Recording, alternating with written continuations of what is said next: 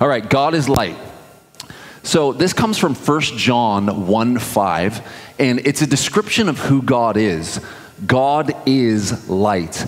Now, in the sense that John means it, he is talking about moral perfection, holiness, and otherness.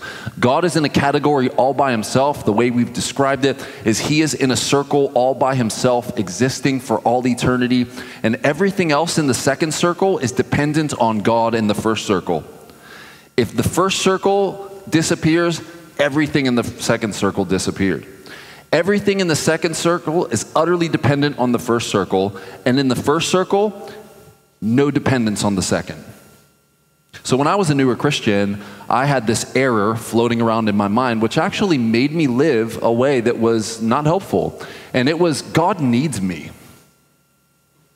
I thought God needed me. He needed me to, witness to people. He needed me to exercise my spiritual gifts. Now, in some sense, that's true. But Acts 17 says this. Paul to the philosophers on Mars Hill at the Areopagus said this: God is not made by humans' hands, and he is not served by human hands as if he needed anything. For he himself gives all men life and breath and everything else. Meaning, we don't have a weak God who is in need of followers to do his will. No, rather, we are utterly in need of God to keep us breathing. That's the reality. God doesn't need you. You really need him. And that's a really humble position to take, but that's a true position for you to take. Listen, if you think, oh, well, God needs me to worship. He needs worshipers. That's why he made me. What did John the Baptist say about stones? Like, God can raise up children from Abraham from them stones. He don't need you. And so that's actually a really good place to be in your mind when you think about God. God is in a circle all by himself, and we in this second circle are utterly dependent on him. And if he doesn't give full attention to your very molecular structure being upheld, you turn into a pile of dust, and it floats away in the wind as if Thanos did the snap. You're done. That's the reality. Now, that God, who is all-powerful, all-knowing, and all-present, condescended and became us. The Creator became the creature, Jesus Christ. And Jesus Christ showed us who God is, what he's like, what pleases him, what displeases him. And this is what 1 John in part is about. 1 John is about who Jesus is and how we can know we belong to him and how we know how we can live a life that pleases him. Did you know that you can live a life that actually pleases God and you can live a life that displeases God? That's a reality.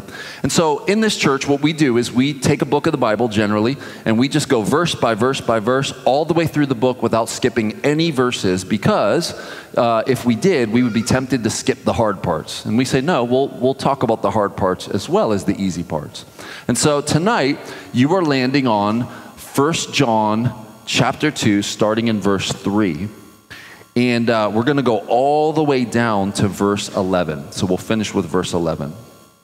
All right, let's start by reading. And by this we know that we have come to know him. All right, let's just stop. I can't help it. John is telling you something very important here. John 17:3 says, to know God is eternal life. Jesus is praying in his high priestly prayer, and he says, this is eternal life, Father, that they know you and Jesus Christ, the one whom you've sent. So friends, if you want to spend eternity with God in a new heavens and a new earth, it's really important that you make sure you know him, because that's what Jesus says is eternal life. To know him is eternal life, and to have eternal life, to possess it, to be connected to the one who is life itself. And so John says, look, by this we know, not think, not hope, but know. We know we have come to know him. Now, let's pause again. The first know is a knowledge thing, right? We have come to know something, like I know that if I take cream and put it in this coffee, it's going to defile it. Especially if it's flavored. You coffee defilers, you. I know that because I've drunk coffee with cream in it. It's terrible. It's horrible. I know that. Okay? The second no is a relational no. Look at that. By this we know, knowledge, that we have come to know him. Now, friends, this is a very different kind of no. Okay? I could say, or you could say maybe, I know Eddie Jones in the blue shirt. Okay? I know Eddie Jones. Meanwhile, you've watched his sermons on YouTube. You've watched his sermons on YouTube. Did I say blue? I meant green. I'm not colorblind. Sorry, Eddie. You blended right in with the chair and you disappeared. And I saw my man Keith's blue shirt back there. All right. So I know Eddie. I know Eddie. Yeah, you've seen his YouTube teaching. You've heard his biography, podcast. And you're like, yeah, I know Eddie. But yet you've never, eaten bacon and grits and eggs at his house. You've never used his restroom, right? You've never flown to Africa with him. You've never, actually sat down and had a conversation with him. You don't know Eddie. Friends, knowing someone is actually having a relationship with them, meaning you've lived life with them. You're like, yeah, I know them. Like, I stay at Eddie's house when I'm homeless. Like, when the bills aren't paid, the water gets shut off, I go to Eddie's and take a shower. I don't personally. I'm using that as an illustration. Okay? I know Eddie, right? So to know somebody is to have an intimate relationship with them. Friends, that's what you are supposed to have with God. Not I know about God. I know all about the Bible, and it tells me about God. Friends, that is very different than knowing God. And here, John says we can know that we've come to know him. How? If we keep his commandments. Now, many of us don't like that because we don't like keeping commandments. We like grace, right? Hey, it's not about works, baby. It's about grace. And so I don't need any commandments. Get that law out of here. I'm an anti-law type of Christian, right? No, you're not. If you refuse to obey the commands of Jesus, John says here very clearly, you don't know him. You can say you know him, but you actually don't. Okay? Now, I say that in such a bold way because I'm trying to get you to see the seriousness of this verse. Often what we do with the Bible is we read right through these passages and then we read the second one and we totally miss the weight of it. What John is saying here is you can know that you know God if you're obedient to his commands. Now, this is not a concept that is strange in the New Testament. The New Testament knows much about obedience confirming your faith. In fact, that's what the whole New Testament would say. You can claim all day to know God and have eternal life and be saved, and yet you're utterly disobedient to his law. And the Bible would say you don't know him. You think you know him. Okay? And so let's talk about this, all right? Let's talk about this. Galatians 4:9 would actually say it this way, and I like this better. He says to the Galatians, Paul, but now that you have come to know God, and then he qualifies it, he says, or rather to be known by God. But Paul's like, you know what? It's better to be known by God than it is to know him, because he's the greater and you're the lesser. Isn't that amazing? So here's something amazing about knowing God. When we know him, he actually knew us first. He decided to have a relationship with you before the world even began, according to many passages of Scripture. Ephesians 1 is a long one you could read. God chose, if you're a Christian, to have a loving, intimate, personal relationship with you before the world was created. That's what Ephesians 1 says. So though it is important that we know God, it's also really helpful to know that if we do really know God, he knew us first. Amen? All right, good.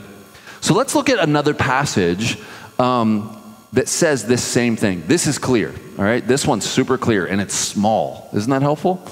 Jesus in the upper room discourse, meaning it's the Last Supper, and he's about to go to the Garden of Gethsemane, and then he's about to go to his trial, and then he's about to go to the cross. So this is like the last days of Jesus' life here, and he's teaching. And he says to his disciples, and if we are his disciples, he says to us, look, if you love me, say it. Wow, that's nice. I love you too. If you love me, you will keep my commands, Jesus says. Now, here's something helpful to point out, okay? There is a causal relationship here. Look, does the keeping of commands cause the love? No. He says, if you love me, it will cause something. It will cause you to keep my commands. So, the keeping of commands here is connected to loving God. It's not like your boss, and you don't want to lose your job, and so you just keep your boss's commands because you want to keep them happy. No, this is more like your spouse. I love my spouse, and so when my spouse asks me to do something, I do it to display my love for her. When God asks me to do something, because I love him, I display that love for him by keeping his commands. And so the uglier truth is this: if you refuse to obey the commands of Jesus, what you're saying is, I don't love you. Which is the greatest commandment there is in the entire scriptures. And John's going to go there, go there in a minute. And so here we can see, if you love me, you will do something. You will keep my commands. But the loving plays itself out by keeping his commands. And this is something you will want to do. And John continues to unpack this throughout the letter. And by this, we know that we have come to know him. How? If we keep his commands. Now, we know where John got that, right? He got that from his gospel that he wrote. We just read it. And he heard it at the Last Supper and recorded it for us. Verse 4, whoever says, quote, I know him, but does not keep his commandments is a liar, and the truth is not in him. But whoever keeps his word, in him truly the love of God is perfected. Okay? And so the debate here about this is it God's love for the person, or is it the person's love for God that's being perfected? It's an interesting question. I think it is whoever keeps his word, in him truly the love of God is being perfected. Does our love need to be perfected, or does God's love need to be perfected? Probably ours. Right? Probably ours.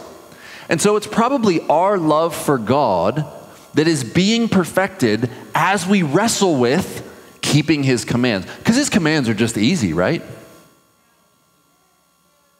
Don't lust even once.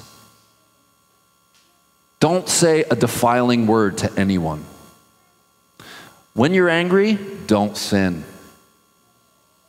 Do good to everyone, especially those of the household of faith. And we could go on and on with all the commands.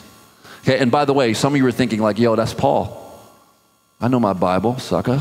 That's Paul. Yeah, but I would say to you this. The Spirit of Jesus is the Holy Spirit who inspired Paul, and so the commands of Paul are essentially the commands of Jesus because it's the Holy Spirit who inspired Paul to write it. All the commands of Scripture come not from, it's not like you must obey Paul to prove you love Jesus. That's not what it says. When you are obedient to Scripture, Scripture is God's word and you are being obedient to God. Okay? So it's not just if you have a red letter Bible, you just find whatever's in red and be obedient to that and you're good to go. No, the entire Bible with all of its demands and commands are on you as a Christian. Now, the Old Testament, the dietary laws, the calendar laws, the civil laws, okay, those are all fulfilled in Christ. But the moral law is still a part of what you must seek to, by the Holy Spirit's power, obey. And your obedience to the law will demonstrate, that's an important word, your love for God. Demonstrate the reality that you have love for God in your heart.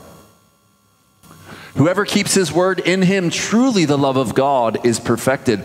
By this we may know that we are in him. All right, friends, listen. You want security? You want assurance of your faith? You want to know that you belong to Jesus for sure? Here's some really clear statements. By this we may know that we are in Christ. That means born again, saved, not going to hell, going to heaven. Whoever says he abides in him, John 15, you remember that? Abide in my word and my word abide in you. Okay, John's pulling from his gospel, and he wrote it in the gospel because he was there and heard Jesus say it. Whoever says he abides in him ought to walk in the same way in which he walked.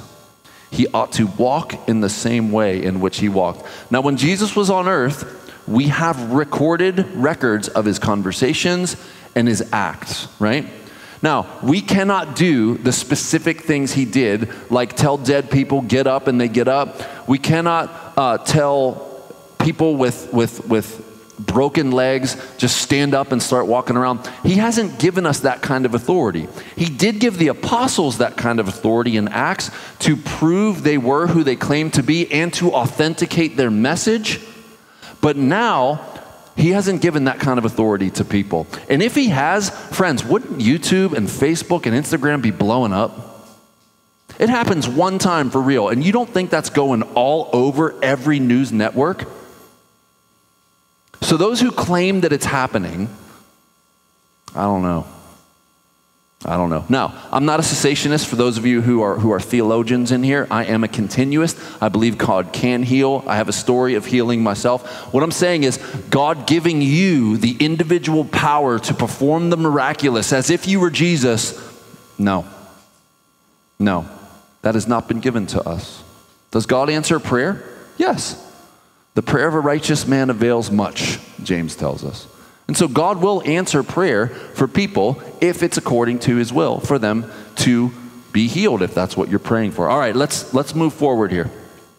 Whoever says he abides in him ought to walk in the same way which he walked. We're talking about character.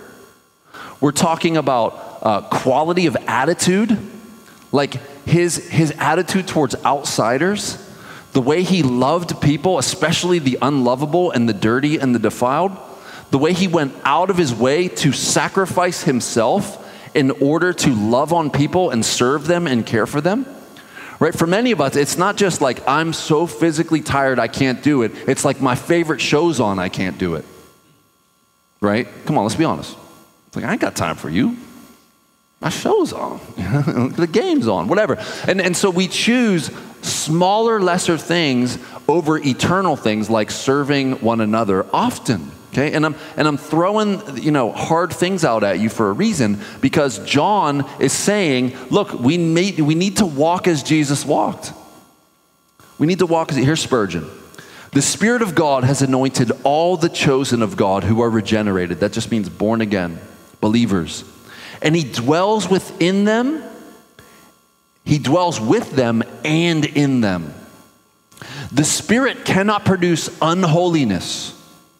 If then the Spirit dwells in us, and if it does not, we are not in Christ, he must in us work to conform us to Christ, that we may walk just as he walked.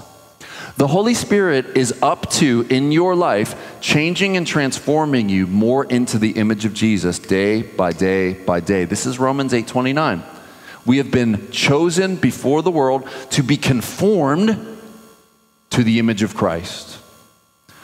The Spirit is at work in you to make you more like Jesus, but you actually have to put some effort in and work out your own salvation, Philippians 2:12, because it's God working in you both to will, that's the choosing, and to act, that's the doing, according to his good pleasure. And so as you choose to take steps of obedience, you know what happens? The Holy Spirit moves in and through you in that moment to help you, enable you, and act through you to do the good so that he gets the glory and other people are helped. But you actually have to make some choices. Like, you have to choose to turn that website off or to positively get dressed and go help someone. Like, you have to do that. It's not just going to happen on its own. And so we have to make conscious choices towards holiness. It's trash to think that I will just automatically, by doing nothing, just grow into Christ likeness. That's not how it works. You have to put forth effort. And in your effort, the Holy Spirit moves in and through you to change and transform you and to bless other people. Amen? And by you seeing yourself change and other people be blessed, you can know, confirmation-wise, that you have eternal life. Your good works don't save you, but they confirm that you are saved. And we'll get to that in a minute. All right, let's move on. Verse 7. Beloved, John calls his reading audience here loved ones. I'm writing to you no new commandment, but an old commandment that you have from the beginning. Okay? So I'm not writing anything new here, John says. And a Jewish audience would have immediately understood what he was saying. Okay? A Jewish audience would have totally picked up on this new and old commandment here. Because Deuteronomy, the Shema, is what the Jewish people said repeatedly. Here it is. Hear, O Israel, the Lord our God, the Lord is one. You shall love the Lord your God with all your heart and with all your soul and with all your might. And then, well, what about you shall love your neighbor as yourself? Well, that comes from Leviticus 19. You shall not hate your brother in your heart, but you shall reason frankly with your neighbor, lest you incur sin because of him. You shall not take vengeance or bear a grudge against the sons of your own people, but you shall love your neighbor as yourself. I am the Lord. Now, when you read the Leviticus passage here, you can understand the way it frames love your neighbor as yourself. It does seem to be talking about strictly Jewish people, because this was written to the Jewish Exodus who came out into the desert, and they were one people, sons of Abraham, Isaac, Jacob, and Jacob's 12 sons. And so you can see here, your brother in your heart against the son of your own people. And so neighbor here seems to be talking strictly about Jewish people. And so you can see when Jesus came along and was asked by a scribe, like, hey, what's the greatest commandment? And behold, a lawyer stood up and put him to the test, saying, Teacher, what shall I do to inherit eternal life? He said to him, what's written in the law? How do you read it? And he answered, you shall love the Lord your God with all your heart, with all your soul, and with all your strength, and with all your mind, and your neighbor as yourself. And he said to him, you have answered correctly. Do this and you will live. Verse 29, ready? But he, desiring to justify himself, he said to Jesus, who's my neighbor? Just my fellow Jewish ethnicity? And then what did Jesus do next in response? Do you remember? He told the parable of what we call the good what? Samaritan. Okay, the Good Samaritan. And so in this story, I'm not going to go through it because we don't have time. In this story, a man falls ill to robbers, and they beat him naked, and he's bloody, and he's laying on the side of the road, and a religious leader walks past, and he's like, I ain't got time for that. And then another religious leader walks by who's supposed to be upright and holy, and like, I ain't got time for that. And then a Samaritan walks past, who, if you know the culture in the first century when this was being asked, the Samaritans were in close proximity to the Jews, and they were the hated outsiders because they were half Jewish and half other ethnicity, half invading nation. Okay? And they were despised by the Jewish people. In fact, if they were going north up to, say, Galilee, they would literally travel around Samaria, go way out of their way so they don't have to travel through Samaria, so they don't have to see any Samaritans. And so Jesus brilliantly says, and a Samaritan comes past. And seeing him, a Jew, hurting, dresses his wounds, helps heal him, puts him on his donkey, takes him to an inn, provides lodging. And then on top of that, the next day, he says, I have to go on a journey. If he needs any more care, here's some more money to care for him. And then Jesus brilliantly says to this Jewish religious authority, which one was a neighbor? He made the religious, hated, and ethnic outcast the hero, and he had no choice but to say, the Samaritan. That's your neighbor. And so the question for us is, well, what's the hated for you? Like, what's the other for you? Might not be ethnic, but it certainly could be political. What about that neighbor with the barking dogs? That's me. Dang. I know all my neighbors hate me. It's terrible. We're not discussing this right now. That's my daughter, by the way. So who is the other to you, right? We don't have a choice to say, I will love those who love me. You know why? Because Jesus said, even pagans do that. What if you bless only those who will bless you in return? I mean, doesn't even tax collectors, don't they do that? Tax collectors were traitors to the Jewish people. And so Jesus says, how about this? You love your enemies. You do good to those who persecute you, who malign you, who say all kinds of malicious things against you. You love them. Then we'll know you're Christian. See, because that's impossible, friends. Isn't it? Me talking about it and now you thinking, oh man, I got to obey that? Yeah, you do. And some of you are saying, that's impossible. And I would say, amen. Now we're getting somewhere. Now we're getting somewhere. Because you cannot do this in and of your own strength. The Christian life is not something that man and women can accomplish on their own. You need God to do that. And friends, that is the very person you have if you're a Christian. This is a supernatural religion that displays itself in supernatural acts of kindness that don't make sense. Why wouldn't you take an eye for an eye or a tooth for a tooth? Why would you bless them when they just assaulted you? God. It's the only reason. Okay? And we could get into the nuances of the Sermon on the Mount and its applications, but the point being here is, friends, if you have hatred in your heart for other people and you have a list of reasons, that is not Christian at all. At all. And you need to do some work with God. All right, let's move on.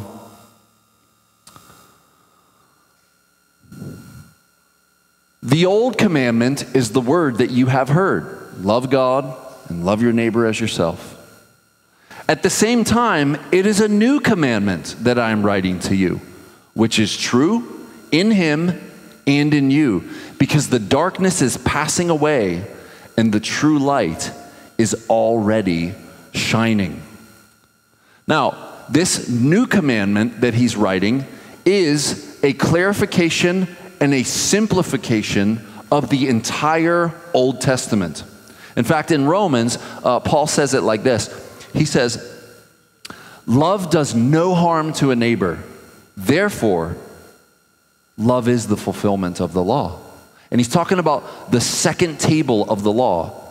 Okay? We love God by keeping commandments 1 through 4, and then 5 through 10, we love our neighbor. Okay? And we can do some biblical theology on the Sabbath, and we've done that. But here, the new command is, listen, it's in Christ. Because Jesus is owning this and saying, this is my commandment now, that you love one another. You remember, someone comes to Jesus and says, what work must I do to inherit eternal life? Believe in the one whom he has sent. And that belief is not just, oh yeah, I believe in you in some abstract, ethereal way. It's, I believe in you in such a way that I believe who you say you are, and I am going to live my life in light of that. Receiving your commandments as commands of God, and by your help, I'm going to live that out. That's what it means. All right, and so verse 8, at the same time, it is a new commandment that I'm writing to you, which is true in him, in Jesus, and in you. Because the darkness is passing away and the true light is already shining. For John, light and darkness are themes that he uses a lot in his gospel as well. Darkness represents sin and defilement and the satanic world, and light represents holiness and goodness and the kingdom of God. And we have been transferred out of the kingdom of darkness and placed into the kingdom of light. And what he's saying here is, we are living in a dark world right now, but the light is already beginning to shine, and it's getting greater and greater and greater. The brightness is coming, and one day, friends, it will be full on bright with no darkness left. We are headed to a world where the darkness will be completely swallowed up. And we're going to live in that world. Isn't that good news?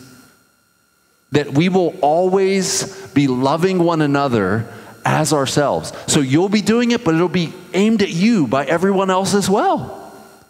That would be heaven, would it not? Can you imagine no one is ever rude to you ever again? And can you imagine yourself never being rude to anyone else ever again? Because, remember the definition of love in 1 Corinthians 13?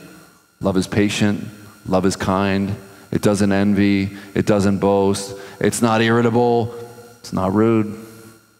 It's not rude. And so imagine that way of being to everyone all the time without fault.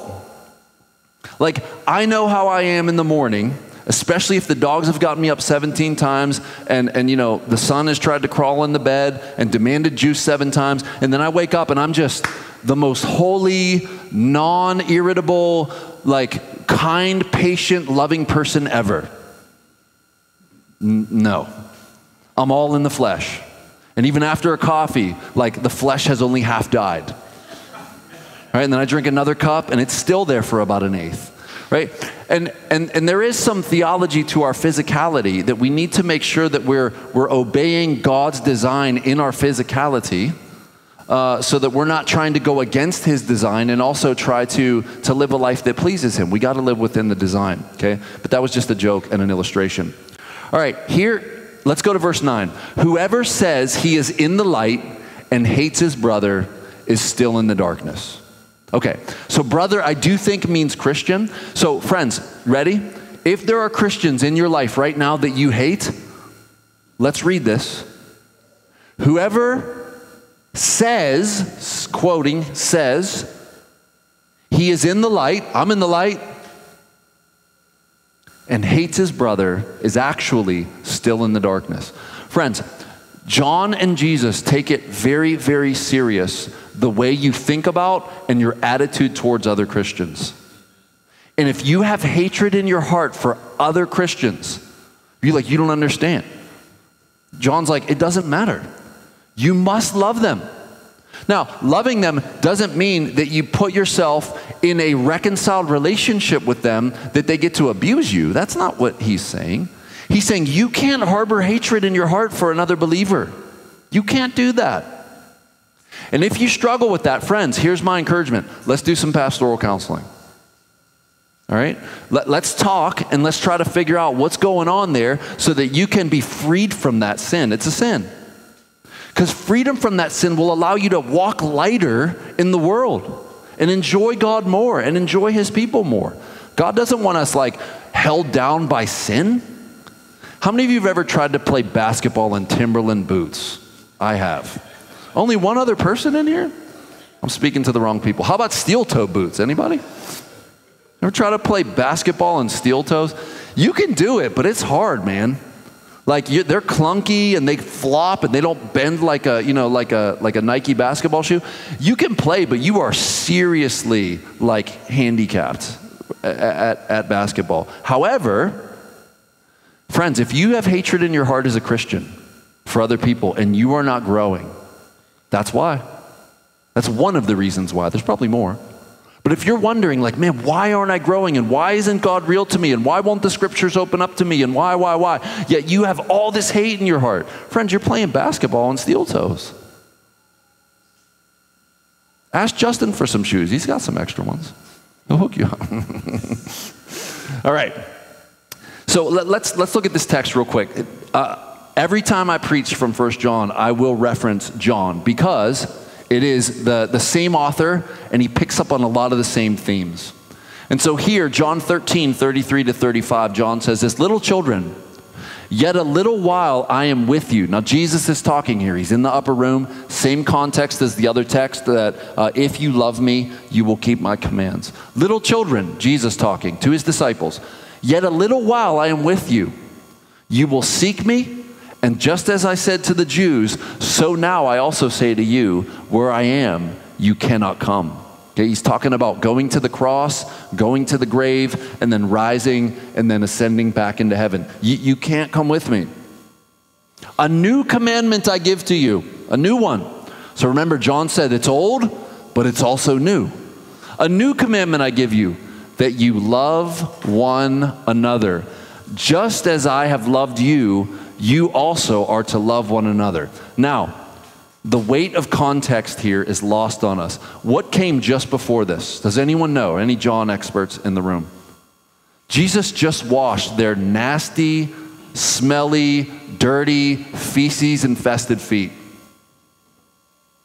Just as I loved you. Remember when you wouldn't wash each other's feet, and then I took all my clothes off, put a towel on, and then I washed every one of your nasty feet because you were so prideful you wouldn't do that?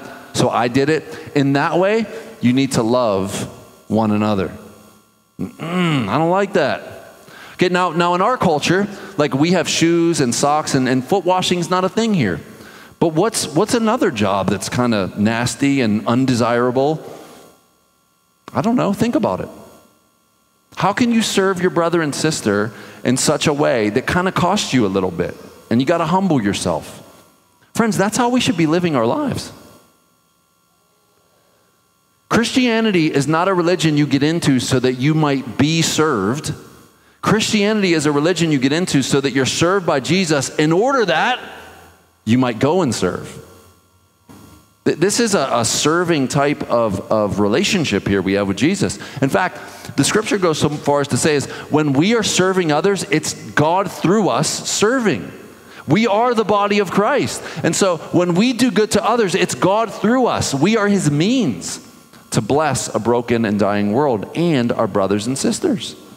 And so let me give you a practical example. Let's say that, man, you are down on your water bill, and like all of a sudden the water gets shut off. I've had my water shut off in the past.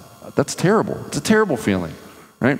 The water guy was like, yo, you should fill up your tub because we're going to shut this off and you're not going to have any water. And so, you start making phone calls like, crap, I got to get money. Like I got nothing, right? And so let's say that you call a fellow church member who you know has some means, and you got to humble yourself to tell them what happened. Right? Because what does it mean that you had your water shut off? It means something. We don't know the story, but it means something. Okay, and then they say, you know what? I love you. I got some extra. I'm going to cover that whole thing. And you're like, no. I just want to borrow it. I'll pay it back. I swear. I'm going to pay it. And they do. They pay it and they refuse to receive repayment. What is that? Friend, that's God through this fellow church member paying your water bill. By the way, it wasn't the last water bill. This was like 10 years ago. Okay? Some of you were like, bro, you need like a Wendy's gift card or something? No, we're good. This was like before I was pastoring. There were some rough times. Come talk to me. I know what it's like to roll quarters for groceries. I've been there, right? I know what it's like to not have enough money to pay the bills and eat. I've been there. All right. Where I am going, you cannot come. A new commandment I give you, that you love one another just as I have loved you. You also are to love one another. Now watch this. By your loving one another, by this, all people will know what? That you are my disciples. He's like, you want to witness to the world? Live a life of love towards one another, and the outsiders are going to look in and be like, this is different. Like, what kind of community is this?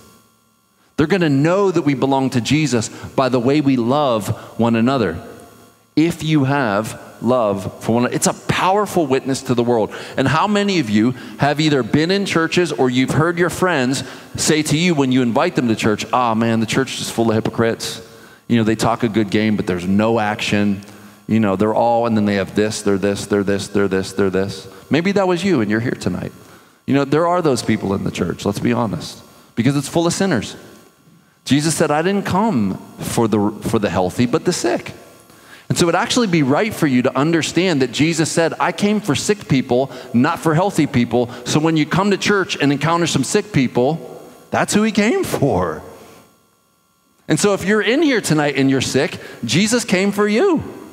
And he wants to help you get well. But he's not going to leave you sick. He's going to help you get well. Right? All of us at one time were sick and dying.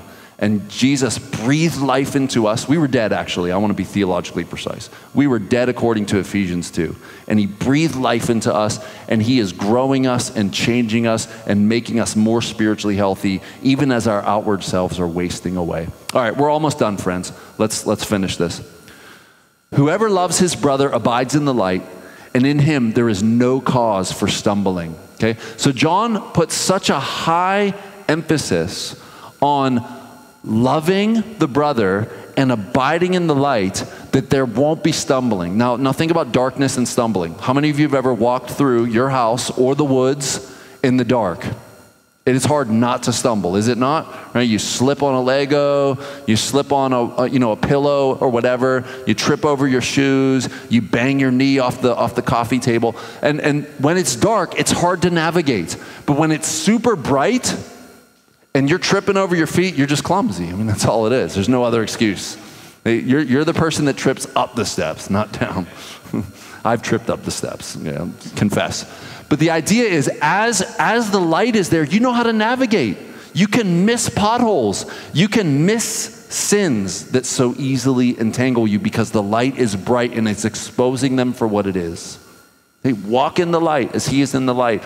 Walk in a life of love. Verse 11, but whoever hates his brother is in the darkness. Okay, so John's being really clear, you just no black and white here other than this is this and this is that. Period. No gray. Whoever hates his brother is in the darkness and walks in the darkness and does not know where he's going because the darkness has blinded his eyes. All right, this is the last text, and it's the one that Franny read and that you all read. This is a dangerous text to have read and not explain. And so let me explain it as the conclusion of this sermon. Okay, it's James 2, 18 to 21. Okay, and James is writing to people here who are saying, I believe. I believe. They sing that song, I believe in you. I believe. Okay, I can't sing. I'm not going to do it. I believe. And so here he says, if someone says, you have faith and I have works. Hey, you got works? I got faith. Show me your faith apart from your works and I'll show you my faith by my works. James is like, look, you talk a good game, I'm going to walk a good game. And I'm going to prove my talk by my walk. All you got is talk. And James is like, that's a no good deal for Christians. If we're going to talk it, we need to walk it. Let's keep going. You believe that God's one? You do well. Even demons believe and shudder. And so he's quoting Deuteronomy 6 that we just read earlier. Hear, O Israel, the Lord our God, the Lord is one. I'm an Orthodox Old Testament believer. Okay, you believe God is one? That's great. So do demons. You got as much faith as a demon right now. Like demons know the Bible wonderfully. They're theologians. Right? When Satan came to Jesus, he quoted scripture right and left to him. Just because you know the Bible doesn't mean you're in. You believe that God is one, you do well. Even the demons believe and shudder. Do you want to be shown, O foolish person, that faith apart from works is useless? Was not Abraham our father justified by works when he offered up his son Isaac on the altar? Do you see that faith was active, that's important, active along with his works, and faith was completed by his works? Here's the way to say it. Ready? We're saved by faith alone, but not faith that remains alone. We are saved by faith alone. That's what Paul says. But it's a faith that does not just remain, yeah, I have faith. No, works follow. This is Ephesians 2, 8, 9, and 10. Saved unto good works. Saved first, unto good works second. Okay, and so here James is like, look, Abraham, he proved his faith by putting his son on the altar and he was about to kill him. He proved that he believed God so much that he was about to take an unreasonable action. Now listen, I'm not advocating for unreasonable action, and faith is not blind leaps into the dark. It is not. But the idea here is believing what God said. That's what Abraham did. He believed what God said in spite of contrary evidence. Okay? And the scripture was fulfilled that says Abraham believed God and it was counted to him as righteousness, as he was called a friend of God. You see, a person is justified by works and not by faith alone. All right, that's a dangerous text right there because it seems to contradict exactly the opposite of what Paul said. Because Paul said we're saved by faith alone and not works. But you need to understand, the context in which you find a verse is very key to understanding what the verse means.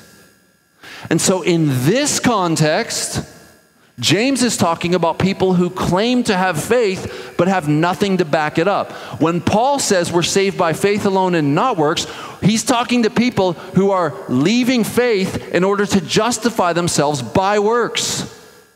And so context is really important. But if you did this, if you just took a passage out of Paul and took a passage out of James, stuck them next to each other, you'd be like, look, the Bible contradicts itself. It's super clear. No, you rip that out of context. Because James here is talking about people who claim to have faith and really don't. And Paul is talking about people who have faith but are about to leave it for the sake of works-based salvation. Get it? Context is king. Always, when you're reading the Bible. And so make sure you're understanding the context before you start throwing around the word contradiction, and make sure that you understand the context of the passage itself, in the paragraph, in the larger book, in the larger of the whole of the either New or Old Testament, and then the whole book itself. Context is key for any interpretation. And so let's keep going. Verse 25. And in the same way, was not also Rahab the prostitute justified by works when she received the messengers and sent them out by another way? Okay, so let's stop there. What was that story about? Well, God was coming in to wipe out the city. And she believed that was about to happen. She believed the God of Israel was who he claimed to be, and he was about to take them out. And she was like, have mercy on me, a sinner. And she protected those spies, and as a reward for her faith in believing in the God of Israel, Yahweh, her life and her family's life was spared. She proved her faith by her works, hiding the spies. Hiding the spies. All right, verse 26. For as the body apart from the spirit is dead, so also faith apart from works is dead. Now, the works that we are supposed to do as Christians, friends, love one another. And your loving one another is going to look like serving one another in various ways. Now, again, we don't serve and do good works in order to earn God's love and favor. We get that first. Because of what Jesus has done, we get his love and favor. And then our love, listen, God's love to us comes through Jesus Christ. Our love for God is displayed by our good works for others toward him. Is that clear? All right, good. Let's pray. Let's take communion. Let's have a meal together. Father, we thank you for your great grace and mercy. Father, we don't deserve your love. We don't deserve your forgiveness. We don't deserve your grace. And yet you give it freely. Father, you change us into new creatures, new creations. You fill us with your very spirit. And God, you want us to live a different life than before when we were dead in our trespasses and sins. God, we can't love our enemies. We can't even love our neighbors as ourselves without your help. And so we ask for your help, oh God. Would you please enable us to live out this kind of life that pleases you and blesses others? And God, I pray that as we improve and grow in our love for our neighbors and serving them, especially the household of faith, would outsiders look in and see the love we have for one another and know that we are your disciples and desire to become your disciples as well. Father, thank you for Jesus. Thank you for the cross. Thank you for the opportunity for the forgiveness of our sins. It's in his name we pray. Everyone said, amen. If you could stand, please, we're going to sing.